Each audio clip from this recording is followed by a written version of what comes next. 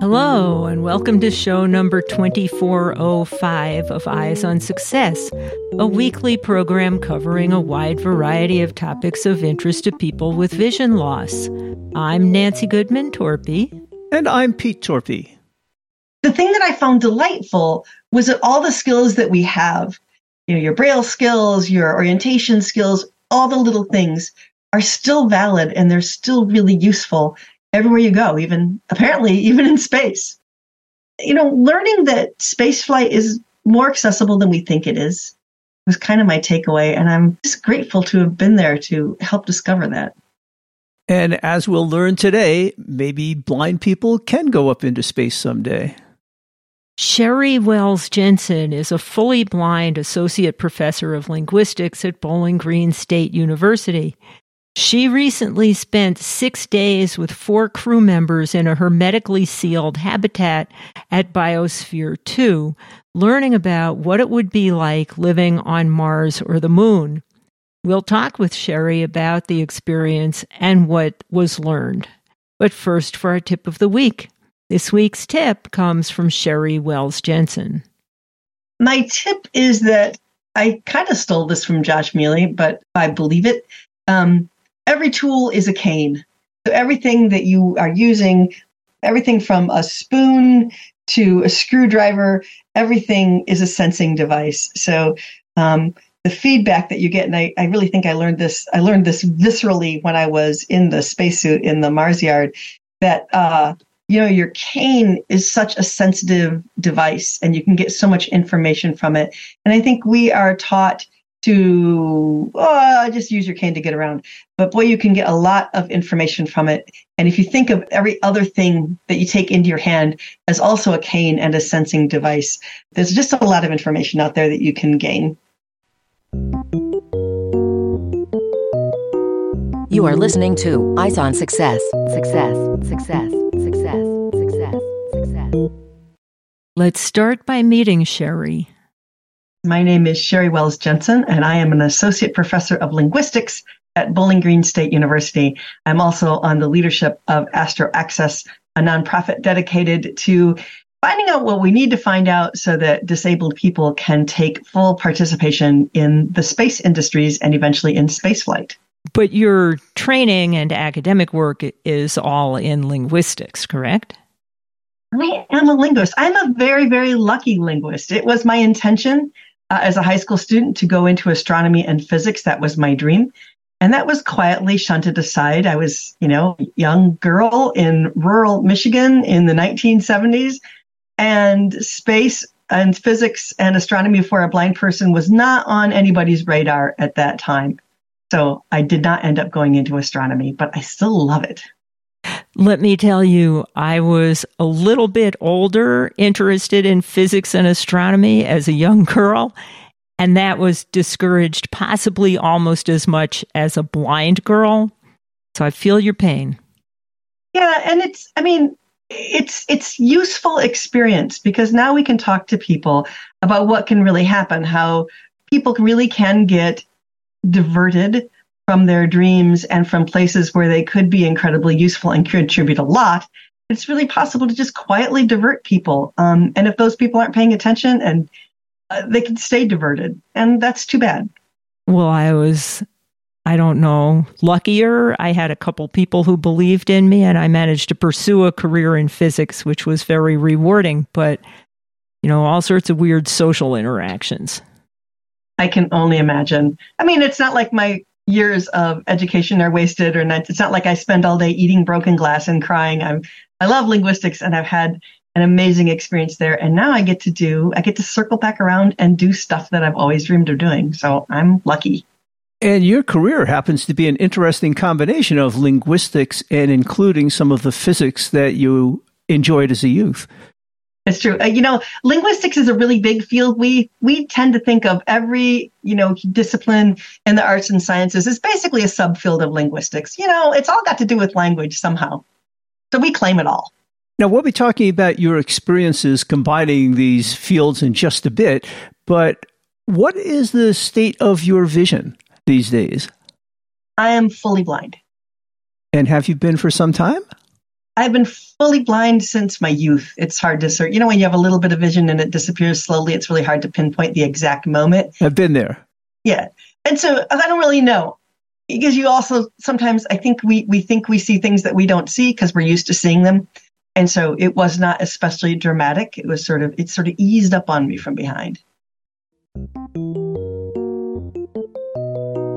Eyes on Success connects corporate sponsors with visually impaired listeners around the world. More information about becoming a sponsor can be found at www.sponsor.eyesonsuccess.net. This week's focus topic is Sherry Wells Jensen's experiences at Biosphere 2, learning about the issues involved in the accessibility of space travel. Well, anyway, Sherry, today we wanted to talk to you about your experiences in the Biosphere 2 facility and planning on trips to outer space and making sure some of that is accessible. But before we get to the details of that, maybe you can tell people who aren't familiar with Biosphere 2 what that facility is. It's pretty cool. It's incredibly cool. So a little tiny bit of background. In 1990, 8 people went into this incredibly large, complicated structure. And their idea was to seal themselves off for 2 years and create Biosphere 2, with the implication that Biosphere 1 is Earth, right? That's us. We're Biosphere 1. They went in and made Biosphere 2. Their idea was that they were going to create a totally self-sustaining, totally self-sufficient environment, and they were going to stay in there for 2 years. They had all kinds of plants and different biomes represented, and the place is enormous and labyrinthine. And there's living space, and then there's all kinds of space for water and sometimes moving water and trees and plants. And we were on the campus of Biosphere 2, but in a smaller new facility called SAM, the Space Analogs for the Moon and Mars. And we were the first analog mission that went into SAM, and we were there for 6 days. And what was the SAM facility like? It's sort of hard to come up with 1 or 2 sentences about it. So it was a series of sort of associated rooms. There were maybe 4 rooms. There were 4 of us in there. One was a piece of the original Biosphere 2, was their training module where they had plants. And then there was an engineering bay and a crew quarters room, and then down kind of a pool ladder and through a culvert that you had to crawl through, a room they called the lung, which was the way that we managed the air pressure in the unit because the whole thing was sealed. So we were sealed in, we had airlocks, we had 1 airlock, and there we were in that little kind of complicated series of 4 interconnected rooms that one of them you had to go down the ladder to get to, another one you had to go up a ladder over a little bridge and down into the engineering bay. So it was quite intricate. Now, in general, such a facility is set up so people can train for long missions out in space in a contained environment, and how do they interact and how do they work with the facility. But you were there for a special reason, I guess, being blind. Right. Our missions were called Inclusion 1 and Inclusion 2. The mission after me, I was in Inclusion 1, the next one, which contained another blind person, Andy Squires, who was a swell, amazing, awesome human being. There was a blind person in each of these missions. And the point was just to show, in my case, what the accessibility of the facility was like. And then we also had a mix of men and women, a mix of different kinds of professionals. And the point beyond testing the accessibility of the facility was, like all analog missions, to do a little bit of science and to do some sort of social observations about how we got along and how we managed, given that we're all very different people, how we managed to get our work done. And we each had an EVA also. So we each put on a spacesuit and went out to the Mars yard and walked around in the spacesuit for, I think, maybe a half hour each. Seemed like a year, but maybe it was only about a half hour. You mentioned getting your work done. What kind of assignments did you have during this 6-day period?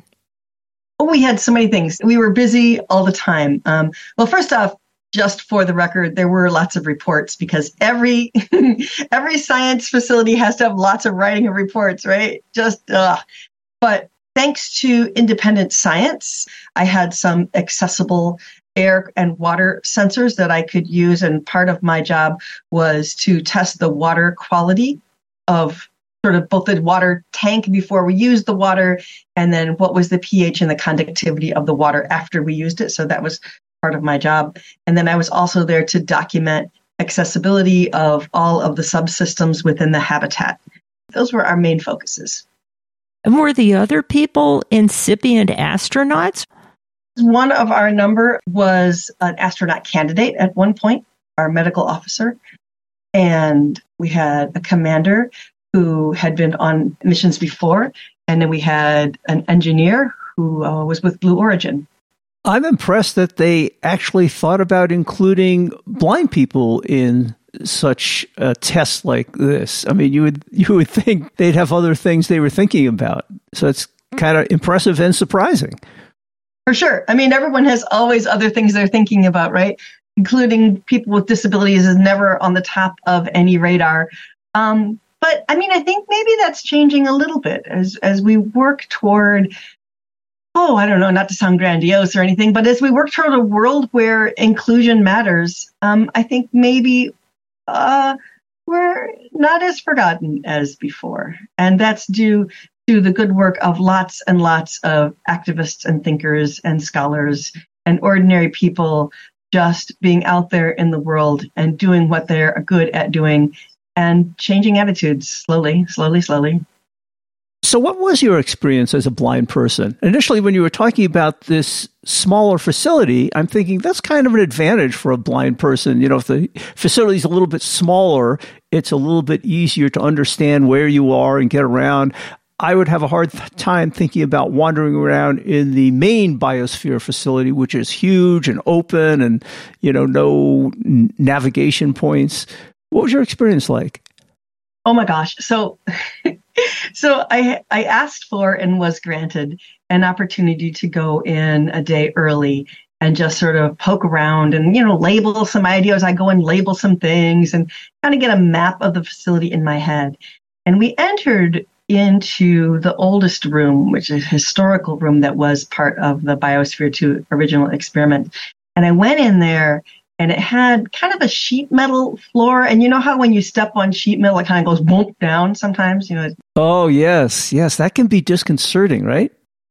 And it's a very tall, this module is really tall and skinny, and it's all glass and metal. So it was really, really echoey. And there were also a bunch of air conditioning units because we're in the desert in Arizona, right? So it's hot outside. So there's all these air conditioning units. And I walked into this thing and it was all echoey and the metal floor was going bong, bong. And I was walking around there. I think, somebody save me. This is going to be a nightmare. I could not imagine from those first few moments. I thought, I'm not going to have to be in a sleeping bag on the floor in this place because it was an acoustic horror to me. And so my first instinct was, what in the name of all that is good have I gotten myself into? And then I explored around the habitat and went into some of the other rooms, and the other rooms were not that intensely acoustically hostile. They sounded like ordinary rooms. And so I was really grateful. So physically getting around was not a problem because it was a smaller facility, and moving from room to room, there was a step or two to get into each room. Each room sort of sounded different because it was a different size with different amounts of stuff in there. So orientation-wise, I felt like it was pretty easy. Could you use your cane in the facility? I could, and I did for the first couple days. I wasn't sure what I would need. So like you do, I brought in my straight cane, which is my cane of choice. And then I brought in a folding cane. So I could have it in my pocket moving around. And I found that just like you're in a new house, I used my cane for the first maybe 24 hours just to be sure that I knew what I was doing and where everything was. And then it basically ended up just leaning in the kitchen unit, leaning in a corner.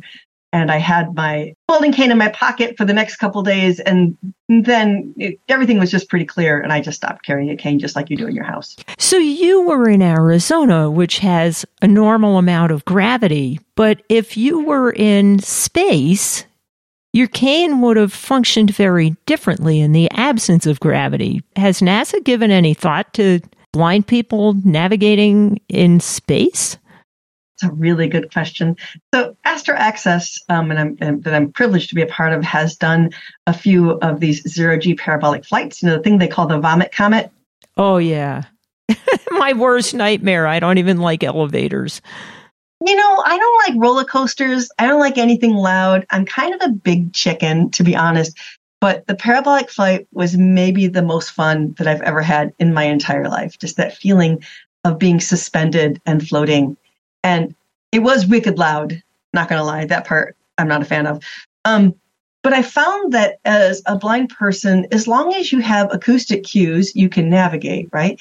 And the cool thing about being in zero gravity is your hands can go everywhere. You're not limited by your reach.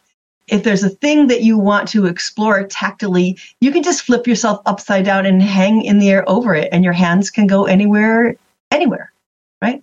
And it's so easy to move your body around. You have access to every part of an object that you want to explore with your hands. And that I still have dreams about how efficient that felt and how much fun it was. Yeah, gravity isn't that much fun. I mean, it's good for sledding, I suppose, but if you can opt out, you might as well. I mean, it was really disorienting, partly because the airplane was really, really loud. But I think that you would really need some good acoustic cues to navigate well. But you can sort yourself out just like you ordinarily do. It's just a little more complicated. You talked about running around outside in a spacesuit, I think, and I was wondering how that worked with a cane and the acoustic cues and things like that. That's a really good question. There are people with really good deafblind skills. I am not that person. I thought that I would be terrified. And there was a moment when I felt a little bit like in the Star Wars movie when they put the helmet down over Darth Vader's head. That's kind of how I felt when the guys were suiting me up and they're like, we're going to put your helmet on now. And part of me was like, no. I don't want to do this. But I was too proud to back out. And again, those folks who are used to navigating this way, I should have talked to some people in advance and they would have calmed me down. But sound is vibration, right? And you can feel vibrations. So with the helmet on, I had no auditory contact with the outside world, but I could still feel vibrations. And I had my cane with me. I had it tethered to my hand in case I dropped it because I didn't want to have to search around for it in the Mars yard with the rocks and dirt. And gloves on your hand from the spacesuit. Yes, gloves on my hands, great big boots. But I could still tell. So I stepped out onto the porch of the facility in the spacesuit, and I could tell that one of the guys who had just suited me up was also on the steps because I could feel the steps vibrating through my feet, right? So you still had that sense of where you are in the world because there's a little bit of gravity. There's still gravity, right? And I could feel people walking up and down the steps, so I knew if someone was on the steps with me. And then I had kind of gotten oriented to the Mars yard before I went, so I knew where things were. And my cane worked great. And it was funny because you could tell the texture. I could tell the texture of the difference between the cement of the area around the yard and then the wood that it's like a sand pile, right? There's a wooden barrier around it. You could feel the difference in the way your cane taps on cement and on wood and on sand. And so I was really amazed and delighted to find that I could go, as long as I kept my brains about me and stayed calm, I could walk over to the Mars yard, step in across the little barrier into the sand. I had a scoop with me and some containers, and I was able to scoop up a soil sample and find a rock and scoop that up. And then I was able to walk around and stay oriented and just use my cane the way you ordinarily would. Although they tell me that I was really whacking pretty hard with my cane. It sounded apparently from the outside like I was beating the snot out of everything with my cane. Probably not necessary, but I wanted to hit things hard so I could get maximum feedback. Even to get the amount of feedback that you're used to in that spacesuit, it must have been, everything was muffled in a sense. The sound from the cane, the feeling in your hand from the cane, that you would have had to hit things really hard in order to get a normal amount of feedback. I think so. I mean, I could not hear the cane hitting. It was all about the vibration. Interestingly, I remember hearing it, but I know I didn't. The vibration translated into the right sound in my head, but I know that I could not hear. People were talking and carrying on around me. I didn't hear anything from inside the suit. But I imagined when my cane hit the thing, I thought, oh, that sounds like wood. I remember thinking that. And then I remember thinking, it doesn't sound like wood, dummy. It feels like wood because you can't hear that. It's interesting how your brain fills in some of those things. And you referred to, filling in even some sight with things you can't see. And I've certainly had that experience lots, that I imagine I see stuff that I know my eyes can't see. We think of senses as isolated sort of channels of information, but they're overlapping, right? We know that. And anyone with a little bit of synesthesia, if you're one of those people that has, if you have colors when you think of letters, which about a third of people have, as I understand it, our sensory inputs do bleed over into one another. Did you have any incidents or accidents or surprises in the facility in this test, being that you were blind? I was being very, very cautious because we're the first people in there, and I didn't want to wreck anything. So when I say cautious, I mean, like, if I were going to do a thing, I would approach it slowly. I would think about it and then figure out what I needed to do before committing. And I think the thing that struck me most was that a space habitat in the end is just a room. I mean, it's a room in space, and it's a really complicated room, and there's lots of equipment in the room, but we already know how to make rooms accessible. That's a thing that we already know. And so we know how to make space habitats accessible. And I used everything from these very high-tech talking sensors that we got from Independent Science to take carbon dioxide readings in the air. That's super high-tech stuff, right? To I had a slate and stylus and some Scotch tape and some paper, and I put labels on things and lots of bump dots. That place is lousy with bump dots right now. It's bump dots everywhere in there.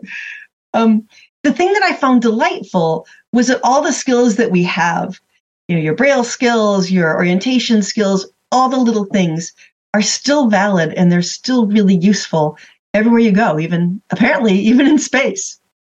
So you mentioned an organization called Astro Access. Can you talk about that and its role in your experiences and involvement in this experiment?